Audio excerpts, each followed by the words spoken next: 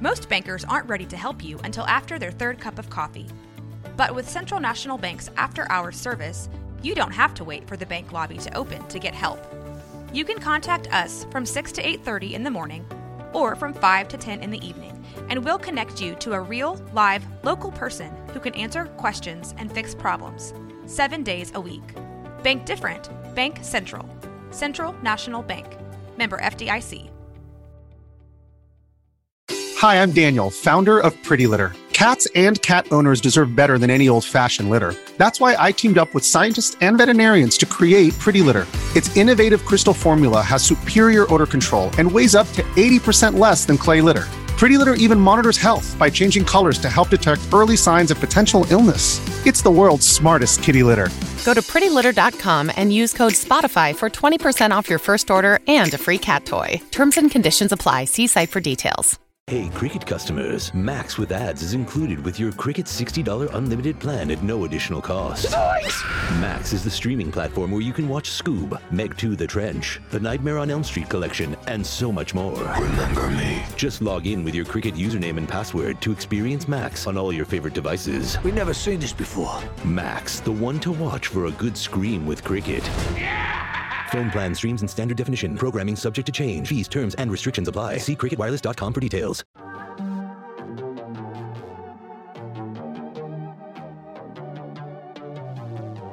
Hey y'all, I'm April. And I'm Caroline. And this is your Bloody Happy Hour.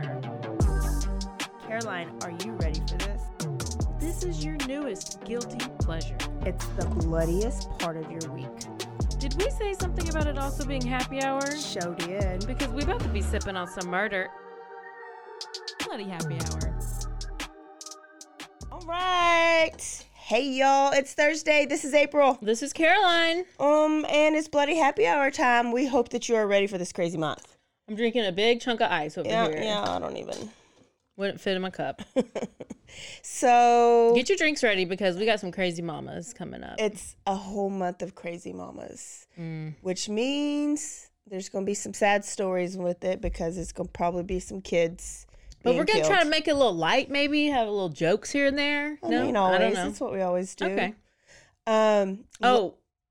Let's talk about the crazy mom that's been in the news lately. We're not talking about Amber Heard, are we? Is she a mama?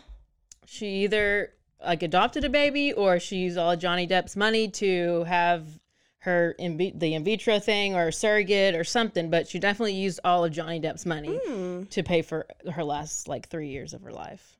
Proved in court today. Oh, okay. What? Okay. Was he knocking on the window? He always tried to interrupt us. Is it working? Are we working? Oh.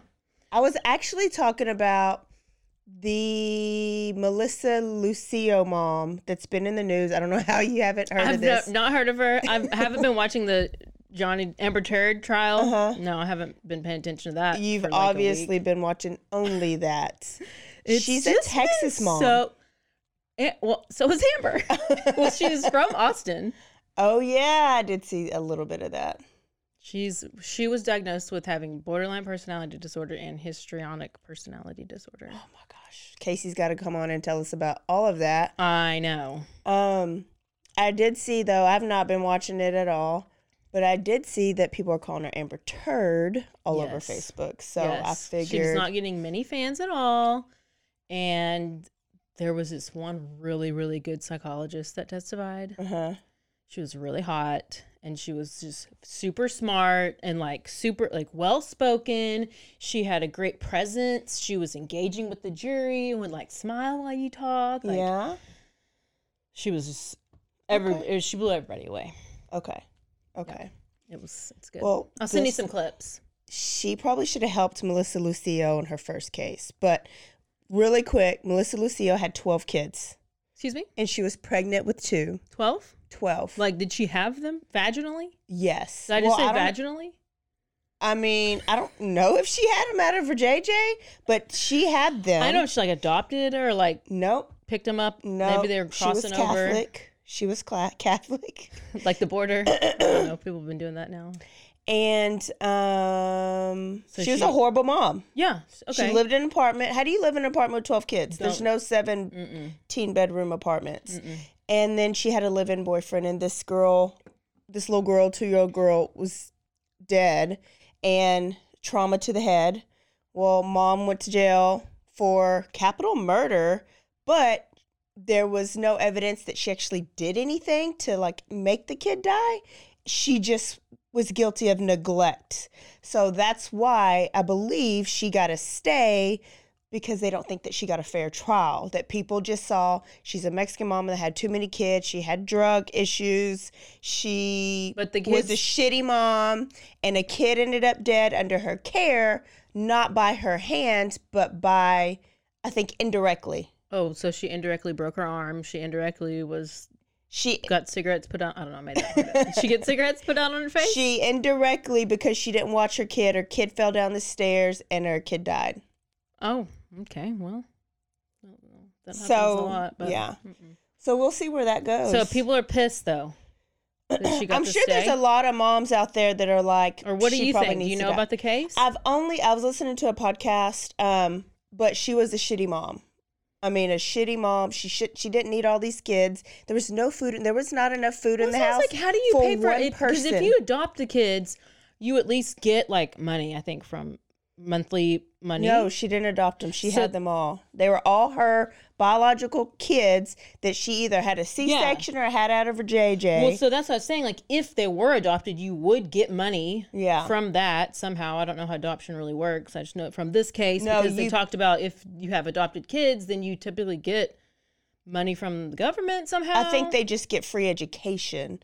When you're foster care, you get money. But once you adopt them, you pay people to adopt the kids. You lose out on that money. So, yeah, so it's like, how are you making enough money to keep all these kids? 12? They're clearly not going. That's why there's no food in the house. There was only food for one person, not even one person to have a meal. What did she look like? Oh, I don't know what she looked like back then, but I'm pretty sure she ate all the food. She ate all the, she got McDonald's and she ate all the nuggets. She didn't give them any French fries. They had to go eat the grass. Oh, so sad. Well, good thing she got to stay. Way to go. It's her kids, actually, that she neglected that have been advocating for her. One of her sons that's like really trying to keep his mom alive. And then I was like, was it the son that pushed the kid down the stairs? And so she knows. That's where my mind goes. Sorry, y'all. I don't know about. He just may be a good son. I don't know. Can you tell them what you are going to talk about today? Well, today is the Hart family murders. Have you heard of it? Besides the fact that I might have said this is the case I'm doing today. I think I've heard a podcast a long time ago, if it's the one that I'm thinking about. Okay. Well, it starts off, we're going to go back to 2014. So there was a protest because there had been this, a Michael Brown. Do you remember that name? This was in Ferguson, Missouri, and he was shot and killed 6 times by a police officer. And so this killing ignited this outrage and unrest. Like, I don't remember this. It's 2014, which I don't know. Yeah. But it reminded me a lot of like what's been going on in the past couple of years. Yeah. So there's all this outrage, there's unrest. This led to a week of protests, and they're protesting against police brutality. And apparently these protesters, they're chanting, hands up, don't shoot, which apparently were Michael's last words or final words. Okay. So there's this protest, and then it's like they're becoming violent protests. They're shown on the news, and like everybody's shocked about all the brutality that's happening. There's like heavy militarized response. Like they have tanks out there, and they're like, do you remember? I don't know. But apparently these tactics, everybody's like, oh my gosh, they have these tanks. They're not afraid to use these tanks. Yeah. And this is just crazy. So this all leads to an investigation into police officer Darren Wilson's actions. But on November 24th, St. Louis County grand jury does not indict Darren Wilson for Michael Brown's murder. And people are outraged. and the protests start back up, and this time it's all across the nation. So in Portland, Oregon, November 25th, there's a Black Lives Matter protest, and 12-year-old Devontae Hart was there, and he's wearing a sign around his neck that says "Free Hugs." Okay. So Sergeant Brett Barnum with the Portland Police Department, who is working the protest, he sees Devontae's sign, he points to him, and he says, like, "Hey, can I have one of those? Like a hug?" And so Devontae, like, appears because there's a photograph captured. Yeah. He appears to be like emotional and he's crying. And so then they embrace in a hug. And then a photographer there captures this moment in a photo because he knew this was a powerful moment because this is a white American police officer hugging a Black American little boy. Yeah. So he sold his picture to the Oregonian, and then it immediately went viral. It's like shown all over the news, the Today Show. It's all over social media, just shared everywhere. So the Oregonian then asks Devontae why he was giving away free hugs at the protest. And he says that he's trying to show peace and that there was a different way to handle it. So while Devontae's intentions as a 12-year-old boy were very noble, of course, you're going to have your critics. And this fun little word, propaganda, pops up. And they start to distract from the real issue, which is, constant and unprosecuted murder of unarmed Black citizens by the police. And then it's like they're writing about all these things, and there's just... This photo draws positive and negative attention. And so Jennifer Hart, one of Devontae's moms, tells the Oregonian that their family has been receiving death threats. And so they start limiting their time in public in order to keep a low profile. Okay. So, but at this point this is the exact opposite of what Jen and her wife Sarah had been doing with their kids on social media. So now let me tell you about the Hart family. Okay. That was our intro. So Jennifer Hart and Sarah Gangler, they're both originally from South Dakota. They meet in college and they both transferred to Northern State University. They're both studying to become teachers, but only Jen graduates, and both of their careers are officially over in 2002. However, while they're at Northern State University, while they're dating, Jen and Sarah, they just told people that they were roommates or that they were like really good friends, but they eventually decided to come out as lesbians. Okay. Well, when they revealed their relationship, they were met with a lot of bigotry. They lost a bunch of friends. Because it's 2002, gay marriage is not legal at this point. Yeah, okay. So, and then Jen says, like, the Midwestern mindset was relentless, and they were unforgiving and unaccepting. So then in 2004, they moved to Alexandria, Minnesota. And they both worked in the same department store. And Jen, let me tell you their personalities. Jen is the one who's the more dominant one. So she's wears the strap on. She's the strap on. Yeah. Okay. So Jen is the dominant one. She's a big personality. She liked to be in control, and she was not afraid to let her voice be heard. Okay. And Sarah was seen as more sensitive and passive. Okay. She's a taker. Yeah. So, like I said, this was before same-sex marriage was legalized. And then when it's in 2005, and Sarah goes to court and she changes her last name legally to Hart. She's the one who's the taker. Okay. She's going to take that name. Okay. So that summer, Jen and Sarah decide that they want to become foster parents. So they end up taking a 16-year-old girl. So this girl later, whenever she was an adult, she was interviewed by the Seattle Times. She asked to remain anonymous, and she kind of chimes in the story. But she there's no name, so she's just the foster girl. We know if she's a Black girl, too. Do they get all Black kids? They do, but I don't know why I'm picturing that she's a white girl. Okay. And this may be why they get rid of her. Okay. I mean, I don't know. Okay. And this is in my head. So this girl, like, later was interviewed. She was remaining anonymous. She said that as a teen, she had been, let me tell you, difficult to control. She skipped school and she snuck out with friends in the middle of the night. It's normal teenage life. What? Yeah. So she wasn't happy in her old foster home, so she was placed with the Harts. So she was like ready to make a new start. Then the first 6 months go well. And she does notice that Sarah's like the quieter of the two and that Jen is more like outgoing, but she's also moodier. Okay. We don't like Jen. Well, we don't like either one of them. But they all live in this 2-story house. They have a dog and several cats. Oh. First red flag right there. Yeah. Am I right? Mm-hmm. I'm telling you, should have known. And now a word from our sponsors.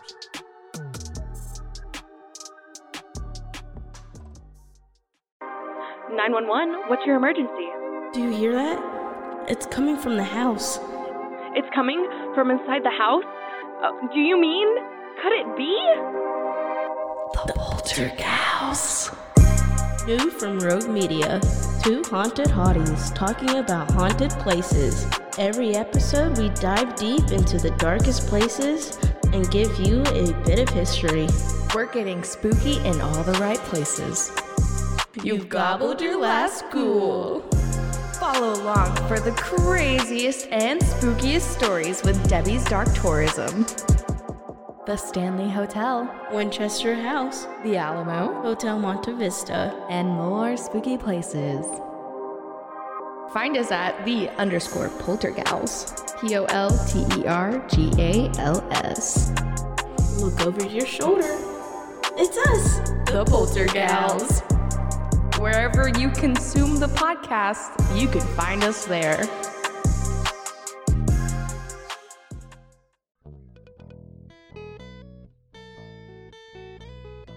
Hi, this is Sarah. And I'm Carter. And this is Some of Our Thoughts.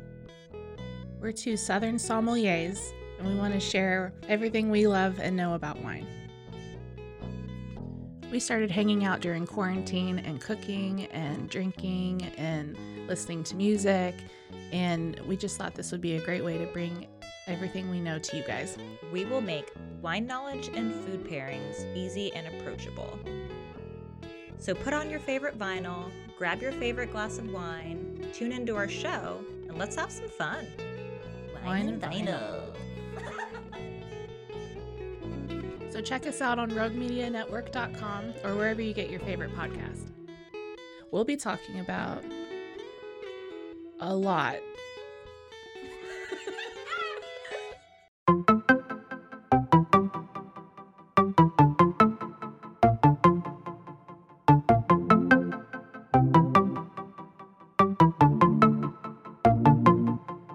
Welcome to One Star Rewind, a new podcast about those dreaded one-star reviews that every business owner hates to receive, but yet every customer loves to read. During this podcast, we will peel back that one-star review to better understand how it happened, when it happened, and what the business owner is doing after receiving that one-star review. This podcast will be about love, hate, and laughter. On One Star Rewind, we will meet with real business owners who will tell their stories and how they do rely on reviews for their business. Follow us on Facebook, Instagram, or download us at roguemedianetwork.com. Please subscribe, but only rate and review for not a one-star review. Join us each time for a new review and a new story.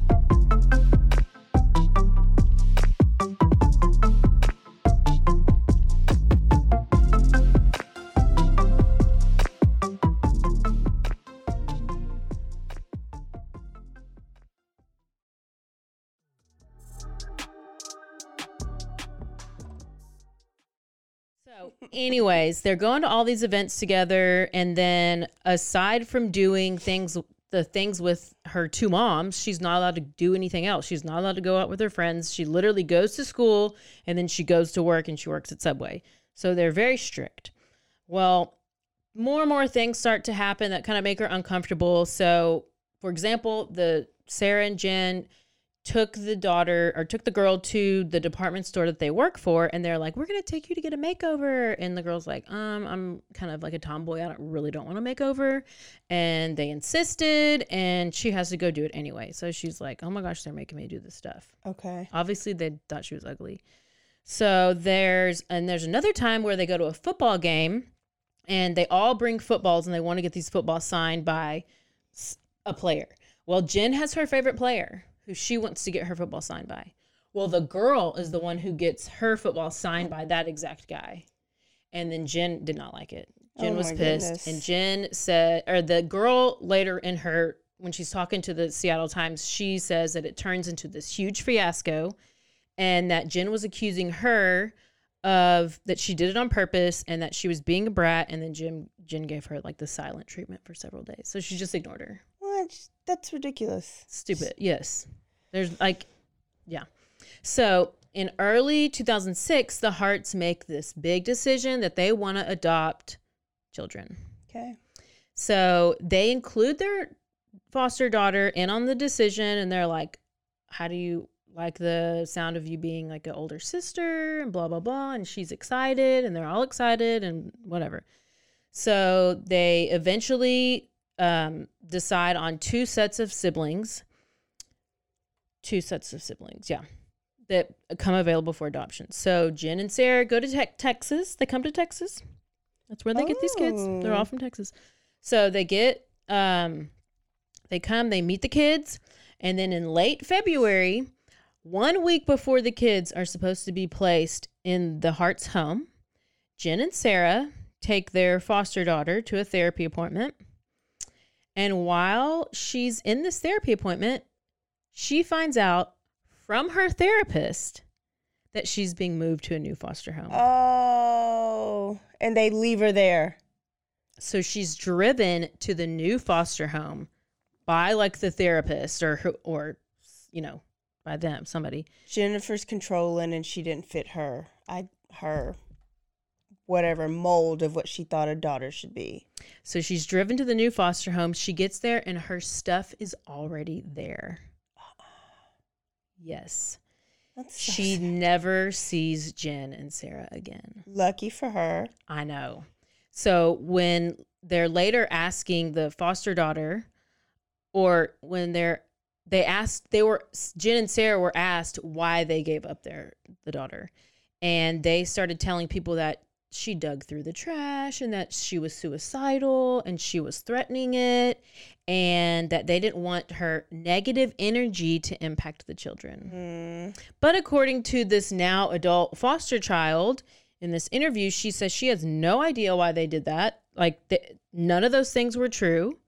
And that clearly they just wanted to give up on her so they could start over with this brand new family, just like you said. Yeah. So on March 4th, 2006, 3 children from Texas, which is Abigail, age 3, Hannah, age 4, and Marcus, age 8, are placed in the Hart's care. And 6 months later, the adoption is finalized. And during the first year, Jen and Sarah complete 15 hours of training. I guess you have to do foster care or adopted parents training. I don't know. So there's one training that's helping abused kids and care heal. And then another training called Racial Diversity Excitement, which trains people who are adopting children of different ethnicities to be proud of where they came from and who they are. Yes. I have a friend that adopted kids from Africa, but they're white. And so you basically have to make a promise that you're going to keep the kids' culture in their life and still expose them and not totally, I guess, whitewash them. Right. Yeah. So the caseworkers assigned to the Hart family reports that Jen and Sarah are great parents, and she recommends that they can adopt the second set of siblings. Oh, God. So in June 2008, they jump on it, and they adopt Devontae, age 6, Jeremiah, age 4, and Sierra, age 3. There's never a reason to have that many kids, and it's always a red flag. Yeah, like nobody normal wants Horatio or whatever her name is. Melissa Lucio. Yes, she 12. wanted probably the food stamps and the TANF that came with them. These people wanted that foster care. Yeah, because they work at department stores. Yeah. Like, how is that enough money to raise 6 kids? I mean, I don't know. There must be doing something that I don't know about, because I'm just raising myself. And Parker and Jax. And we don't go do anything. So these set of siblings have moved from Houston, and now they're all in Alexandria, Minnesota. So yes, they have 6 kids now. So Devontae, Jeremiah, and Sarah, the most recent ones, their mom had addiction issues, and they were living with their aunt. Well, their mom wasn't legally allowed to see them. But one day, a caseworker does a checkup, and the caseworker comes over, and the mom is there. So apparently the aunt had been letting the mom visit, and then of course the 3 children get taken away from the aunt. Oh, one strike only? One strike. Wow. Yeah. Awful. So in 2009, same-sex marriage becomes legal in certain states. I think I might have said that it came legal earlier, but no, it becomes legal now. And so Jen and Sarah go to Connecticut, where they get married. So before she just changed her name. But yeah, before I guess she just changed her name. Okay. Yeah. Now they can officially get married. 2009. Okay. So they announce, not only do they get married, then they announce that Sarah is trying to get pregnant via a donor. Oh God. I would think it was harder to adopt. Once again, how do you have money to do this? If you're doing a donor, it's expensive to do is it. that you're trying to get somebody's sperm put into your thing? Unless they're turkey basting. I have 2 lesbian friends that actually did a real turkey baster. It didn't work. What? Wait, you suck something else? Yes. Needless to say, it didn't work. Did not work. Wait, they tried to get somebody else's sperm? Uh-huh. They broke up. Well, we probably should have seen that one coming. Oh, hell. So, unfortunately, Sarah does not get pregnant. Good. But that's probably fortunate at this point. So, they would never have biological children, which, like I said, I don't know how they would have afforded that anyway. So back in Minnesota, Sarah has the job. She's the manager at the department store. And now Jen becomes a stay-at-home mom. Poor kids. Oh. So, yeah, now there's just one of them working. So this is why I'm extra confused. And So. But they're officially adopting them. It's not foster care, right? Correct. Full adoption. Yes. I don't understand either. So I think on the documentary I watched that they said something about they were getting money from an agency for something. Okay. I don't know. Don't quote me on that, but if anybody out there listening knows, just let me know. Could be, but that's why people are going to other countries to adopt, because it's supposed to be so hard to adopt here. Well, they in apparently America. had no trouble. Maybe this is why it's so hard now. Hopefully. They screwed it up for everybody. Yeah. And CPS. That's terrible. So to everyone, like friends, coworkers, neighbors, it just appears that this Hart family, they just have it all. I mean, they're just, they take their kids everywhere. They do things. They go hiking. They go camping. They grow their own food. Trying to do too much. They're loving. Just wait. They advocate for acceptance and unity, and they are peace and love everywhere. And people are seeing aspects of their life because guess what? Jen is very active on social media.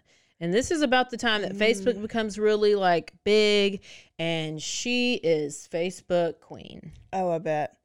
I bet she homeschools them next, because that's always red flag number 2 to me. Does she homeschool them? She might. Red flag number 2. I think we're on our 3rd red flag. I don't remember the second one. Okay.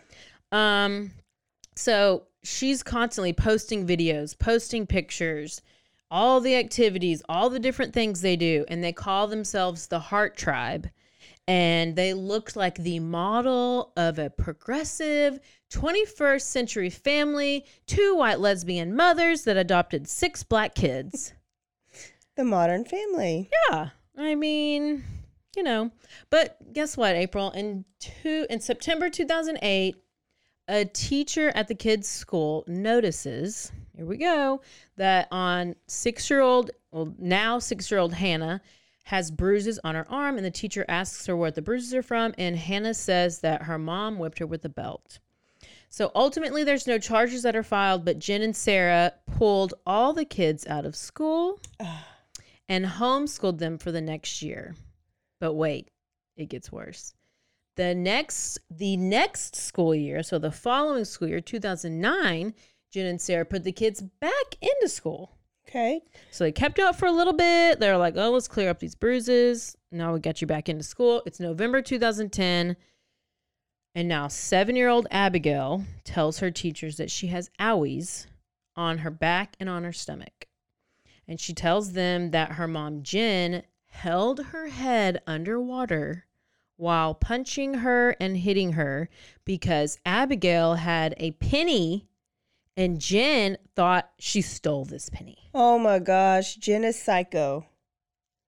Psycho. And Sarah's even more psycho for not even realizing how psycho Jen is. Well, in this one, it's Sarah holding her under the water. Oh, it was Sarah. So Sarah held her under the water because Jen saw the penny and accused her of stealing it. Yeah, so Sarah probably had to do that, but yeah. So the teachers report it, and the authorities interview the kids. They all report having been spanked and having food withheld from them. Probably because they don't have any food. That's probably why that other girl was digging in the trash can. That's probably why. And so, and being grounded, these are all the punishments. When authorities interview Jen and Sarah takes all the blame. Sarah takes everything. She took the last name. She takes the strap on. She takes the blame. So Take. So in 2011, she pleads guilty to misdemeanor domestic assault, and she gets a year of community service.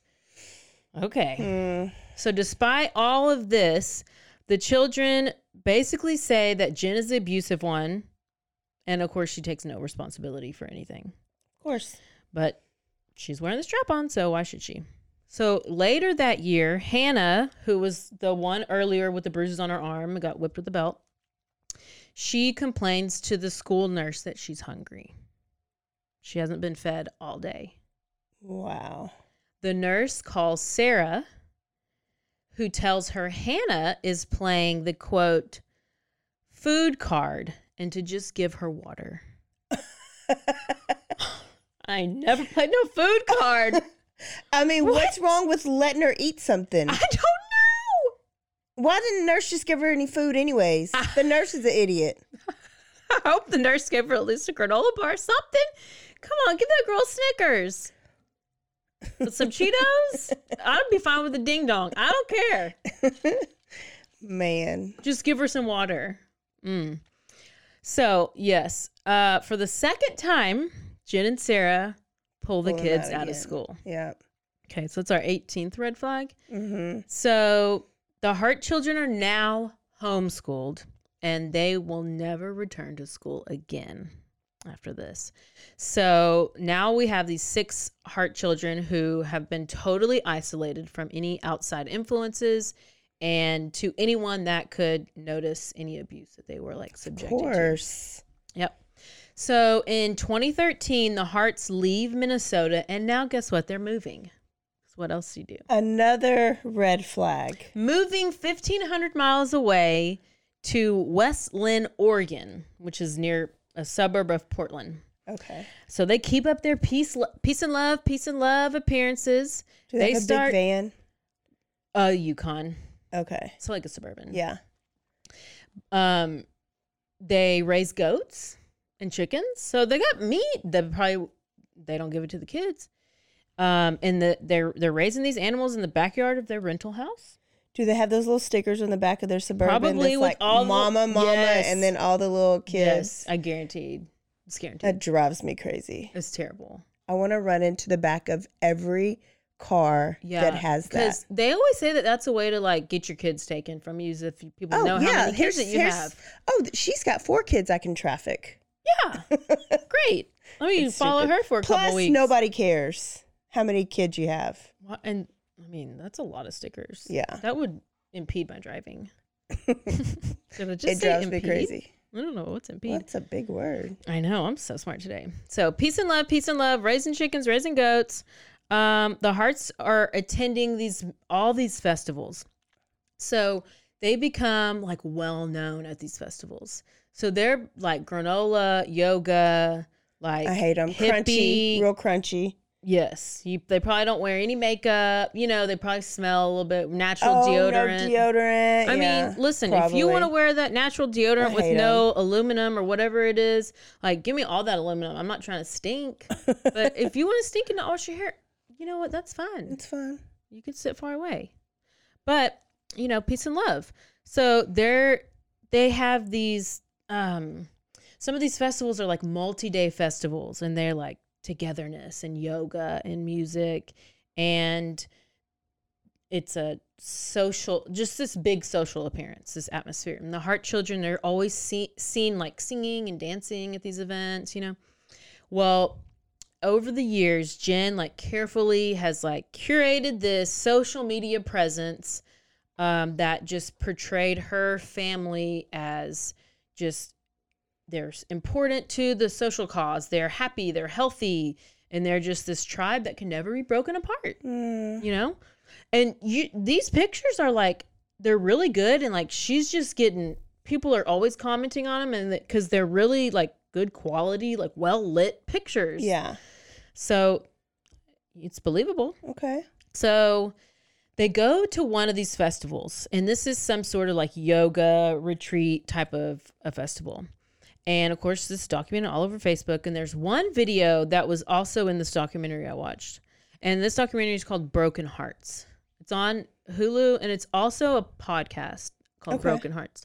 And it's all about them? The podcast is like several episodes. It's like a series. Oh, yeah. So this festival is called the Beloved Festival. Okay. Peace and love, peace and love. It's basically a video. A video gets taken, and this video like foreshadows the viral photo that's coming next year. So remember at the beginning of the story is when I talked about Devontae's photo. Yeah.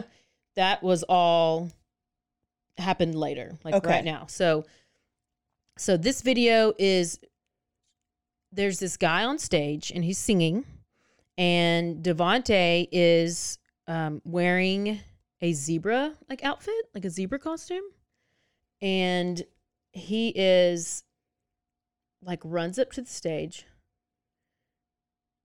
I kind of want to show you a little bit of it. Okay, as it's playing, let me explain to you what's happening. Okay, so this guy is chanting. Yeah. So he's like chanting. He's on stage. He's like crossed legs, and he has no shirt on. So Devontae goes up to him. The crowd is cheering. They're like, "Oh my God, this is awesome!" And he goes up to him, and Devontae hugs the guy as the guy's performing, and he's just chants the same thing over and over. And the guy hugs. They hug each other, and Devontae doesn't let go. He's like bawling, crying. Is he saying, "Help me"? I don't know. So the guy singing starts to like grabs his head, pulls his head to his chest, like kind of rubbing on the back of his head, like embracing him. And at first it's like endearing. And then it kind of gets to where it's like a little upsetting, you know? Yeah. Like it's like you could tell that Devontae's not letting go. He's like hugging this. This lasts for about 2 minutes. And they start looking at each other like they're like staring into each other's eyes at one point. And it's like, it's almost like Devontae's trying to tell him something through his eyes. Cause then the guy's looking at, it's like, you can like see the guy singing like, what are you trying to tell me? I don't know. That's just kind of what and he's not even singing words, so it's not like the words like, could get to him. Mama, hey, mama, oh. It sounds like Are they Buddhist? I don't know. As I said, it's like real yoga, granola, festival type of thing. But he's gripping this guy so hard. He doesn't know this guy. And I mean, it's probably like knowing what the whole story, knowing what we know, like you can kind of look at it a different way, but it's just like kind of shocking. And also he has in the back of his head is shaved the word love. And he has like on the sides, there was like hearts that were shaved on the sides of his heads. So he's like in this full-on zebra costume with a tail. He has his head shaved, words in his head. So it's obviously like they're trying to get attention from it. Yeah. I mean, it's pretty obvious. Yeah. And so this is, like I said earlier, this family was known at these festivals, and they would have put on this like presentation. This is like they're in their element, but it's almost like they're trying to parade their kids around, you know, and they're like, there's this other photo with Jen, and she has Devontae on her shoulders, and he has on his free hug sign. And it's just like, look at us, look at our kids, and give us attention. Yeah, yeah. It's not about, no. Clap at us, be proud of us. Yes. Look what we did. Yes. We saved these black kids from their horrible black parents. Yep. But in reality and behind the scenes, like, they're living a nightmare. Poor kids. So eventually, the neighbors of Jen and Sarah start to become a little skeptical. Good. Because they are surprised at how small the children seemed for their ages. And they notice that like the kids are never playing outside, they're never being loud, they just don't seem like six normal young kids. I mean, you have one kid and it's like enough. Yeah, not even six.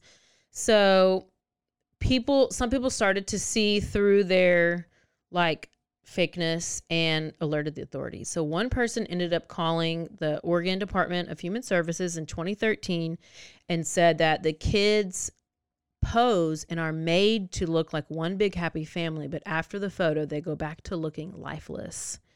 And somebody else said that they look underfed and very small for their age. Another one said that they look like trained robots. And another one said that they appear to be scared to death of Jen. And that's why they got rid of that old girl and they got younger kids, because she was already too old that you couldn't train them like your little pets. But guess what? When Child Protective Services went to interview Jen and Sarah, they said it was bigotry. And that people are prejudiced and that they don't understand their modern family dynamic, and they don't like the fact that they're lesbians and that they have a family. And then when the kids are interviewed on how they feel about their home life, they tell the social workers that they're happy, but their expressions are lifeless and they don't seem happy at all. Oh. So Child Service closed the case. Of course. Because there's no evidence. I mean, they're better off with these two white women than they would be with their mama, right? Or their aunt, who was perfectly fine. Their aunt. 2 years later is when Devontae's photo goes viral. So all of this happened leading up to that year of the protests. And he was crying with the cop too, right? Yes. Yeah. So this photo becomes like national attention, and it's much more attention than Jen and Sarah wanted, surprisingly, because they seem to have wanted all this attention, but they don't want that much attention. And Devontae gets offers to be a guest on like TV shows, and but they don't let him. They don't let him, because at this time Jen is saying that they're getting death threats. I mean, this is what Jen is saying. She then also says that she wants to protect her son's privacy. But I'm going to put him all over Facebook and social media. But I want to protect his privacy. And she even took a hiatus for 6 months from social media. What a good job. But you know what? In spring of 2017, she was back on social media. And guess what? They moved again. I hate her. And this time they moved to Woodland, Washington. Apparently it's a very rural area. And their new neighbors were a couple named Bruce and Dana DeKalb. The DeKalbs were excited about their new neighbors. They were like, hey, this is going to be great, new neighbors. And then nobody's excited. They're lying.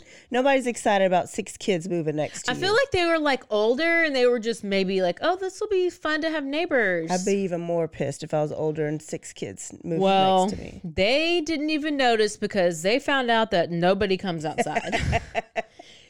They said that they never leave their house, that they're always inside with the blinds drawn. Mm-hmm. So they are like what my mom thinks that I am, sitting in a dark house. I'm not sitting in a dark house. My blinds are always open. And your candles are lit. And I sit outside. And I go to the baseball fields in the park. Yes. Oh, I'd be doing things. Hell, she don't even know who came over last night. Just kidding. So then a couple of months go by. It's August, and at 1:30 in the morning, the DeKalbs get a knock on their door. It's Hannah Hart. She says she just jumped out of the second story window of their house, and her 2 front teeth were missing. So, because when she fell, she hit him. Oh, well, so they think that she's 6 or 7 years old. She's 14. Oh my gosh. Hannah. 14. And then this is the one with the bruises on the arm. This is the one. They keep bringing up Hannah. She must have just been she's trying to tell so many people. And so she's frantic and she's asking for protection. And she is like, don't make me go back there. They're racist and they abuse us. And she's telling this to the DeKalbs. Well, she begs and begs and begs for them to take her to Seattle. But even before they could figure out what's even going on, because they're just so confused, they're like, we don't ever see these people. Jen and Sarah show up at the front door. At the neighbors. Oh, God. Yep. Do I need to pause? No, I just need to see what they look like. Which ones? All of the kids, yeah. It's Hart. Oop. I'm gonna make sure they don't play. I got one. Look. Oh, and they're all matching. They're matching in this one too. So apparently, so Jen and Sarah show up at the front door, and they ask, Jen asks to speak to Hannah privately. So they go upstairs in a separate room. And then they eventually come downstairs, and then they all leave. And then the next day, the 3 of them come back, and they've made Hannah write an apology letter to them. And they explained that Hannah's bipolar. Oh, gosh. And that she was upset because her cat died. And that she knocked her own teeth out in an accidental fall. Okay. Come on, red flags. Too many. So apparently, Jen was telling people that all the kids were drug babies. And so that's why they were difficult. Uh-huh. So anytime people were suspicious about anything that was going on, that was her like go-to response. Drug babies. Drug babies. Later, the DeKalbs, the neighbors, excuse me. What's happening? They ended up telling the New York Times that Jen was just so convincing, and they just bought it. She was so convincing, and they usually are. Yeah. And who really cares about these little black kids anyways? I mean, right. They're in good hands with these 2 white women. So this still left a really terrible feeling. Good neighbors. Yes. So anytime that those neighbors would try to talk to the kids, if they saw them I don't know where they would see them, but if they ever were to talk to them, the kids would not speak back to them. Oh, man. I know. They weren't allowed to. So then 6 months later, Devontae, who's now 15 years old, he goes up to the DeKalb's front door, and he starts asking for food. They give him food. Devontae's like nervous, and he's like, please don't tell my parents. Please don't tell my parents. And they're like, assure him, like, we're not going to tell anybody. Like, don't worry. Like, it's fine. He visits them like weekly for food. It's a weekly occurrence. He gives them a wish list of food. It's staples. It's like peanut butter, bread, like basic stuff. Yeah. And he then asked them if they would leave groceries in a box, a hidden box by the fence, so his moms would not catch him. So sad. I was like, at what point do these DeKalbs, like, I feel like that's pretty... That's some evidence, good evidence to call again. So this goes on for a little while, and finally the DeKalbs they're completely torn because they know the kids need help. Then on finally on March 23rd, 2018, they call Child Protective Services. When a caseworker shows up to the Hart's house for a home check, no one answers. And the next day, the DeKalbs notice that the Hart's family Yukon is not in the driveway. On the same day, Sarah's coworkers get a text from her saying that she's sick and she won't be able to come into work tomorrow. 2 days later, on the morning of Sunday, March 25th, Jen Hart is captured on security footage in a Safeway in Fort Bragg, California. And she's buying groceries. And this is the last time anyone will see her alive. Monday, May 26, 2018, California police get a call around 3:38 p.m. from a German tourist passing through Mendocino County on Highway 1. And she reports seeing an upside-down SUV at the bottom of a cliff. Oh, my goodness. When officers arrive on the scene, they find the bodies of Jen Hart in the driver's seat, Sarah Hart wedged between the smashed roof and the rear seats. A search of the crash site continued for 3 weeks, and during that time, the remains of 3 kids, Marcus, 19. What? Jeremiah, 14, and Abigail, 14, are all found near the SUV. The body of 12-year-old Sierra is found on the beach north of the crash site. It takes them a year to find Hannah's body. And in May 2018, they finally do find skeletal remains of her. Yeah, when they find her body. Of Hannah.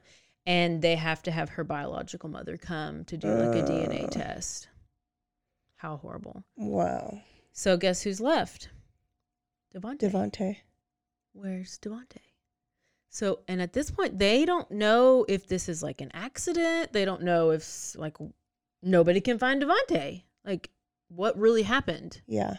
Was it like somebody kidnapped him and then they drove him off I don't know. So, Devontae's body's never recovered. What? The crash is initially thought to be an accident, but the investigators noticed there are no skid marks at the scene or any indications that Jen tried to stop the car in any way. Then where does it talk about where it is found? Then they do a toxicology report, and it comes back showing that Jen was drunk at the time of the crash. Jen doesn't drink. She had the equivalent of 5 beers. So if you never drink, well, I guess you get drunk on 5 beers. I was going to say that's... And that Sarah had, at least 2 of the kids had diphenhydramine in their system, which is the active ingredient in Benadryl. Okay. She put him to sleep. Which causes drowsiness. Sarah's phone records are recovered, and this is when they know that it was not an accident because she had recently Google searched, how easily can I overdose on over-the-counter medication? She also Googled, can 500 milligrams of Benadryl kill a 125-pound woman? And she also Googled, how long does it take to die from hypothermia while drowning in a car? Sarah or Jen? Sarah was Googling this while Jen was driving. So Sarah, So they were both just tag teaming and planning this. They were both okay. I was wondering if Jen was really the mastermind. I think Jen was, but like Sarah was kind of like under a spell. She was the accomplice and she was okay with it. She just didn't want to be like alone, the main bully or something. I don't know. I hate Sarah even more. She could have saved them all.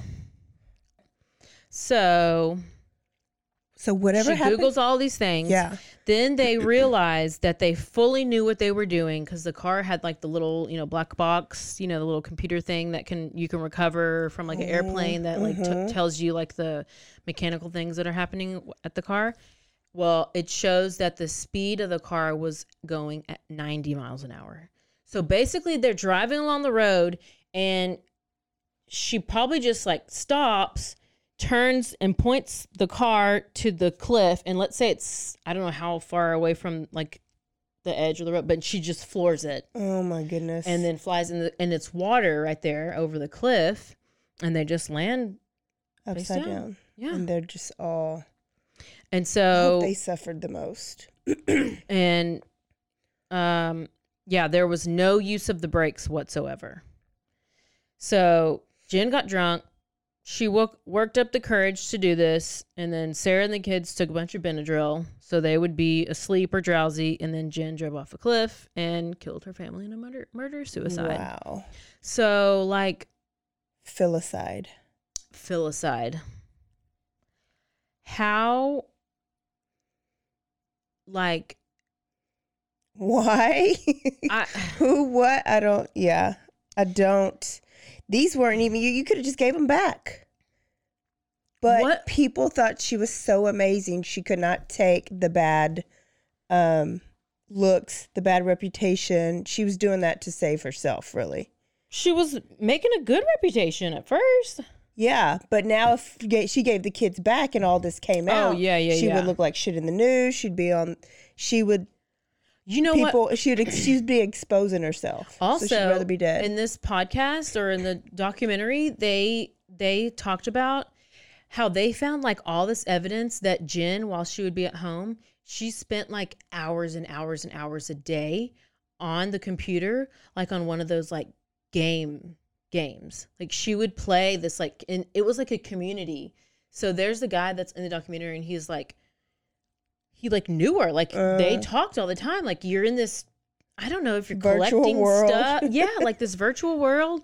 And he's like, I had no idea she had kids and knew all this stuff about her, but had no idea she had kids, had a family. Cause you're just always on this game. Wow.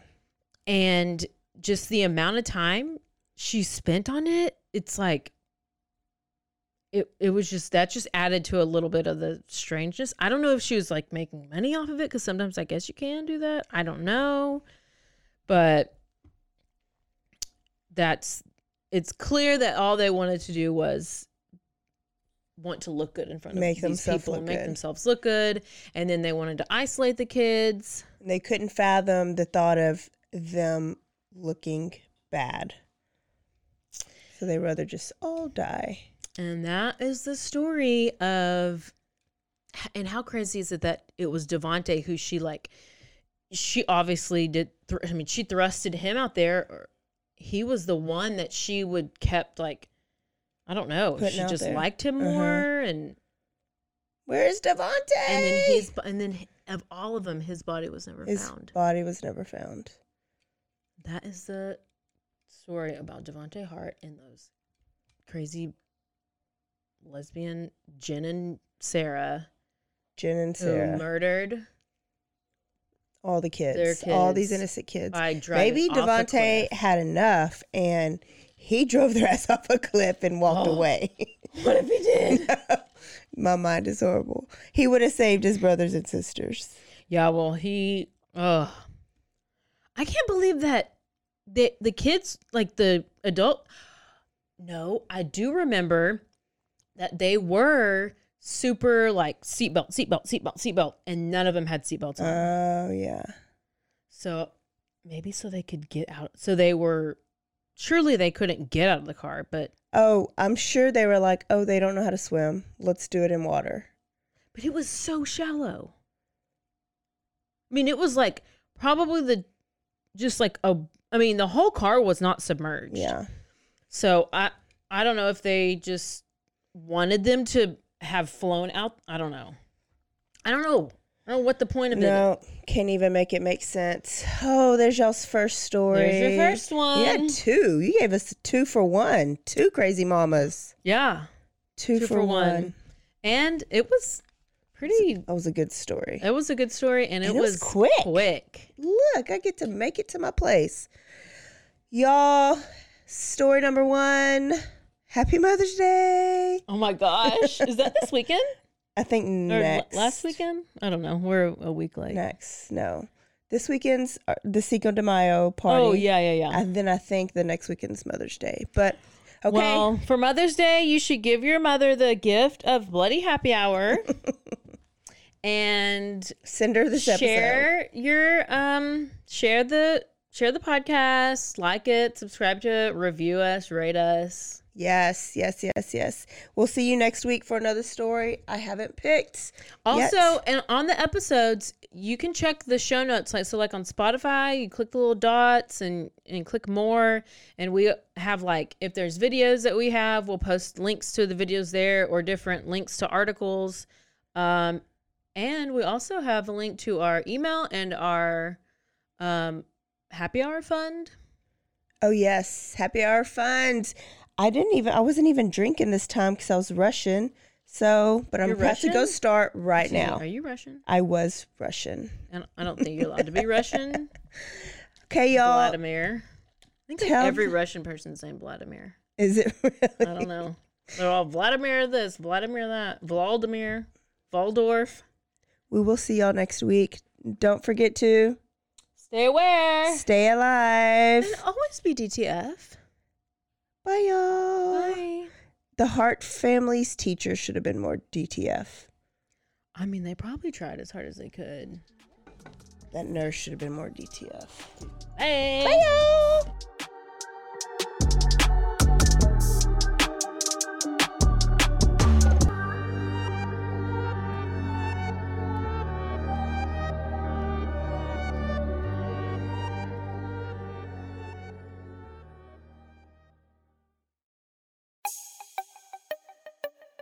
This has been a Rogue Media podcast.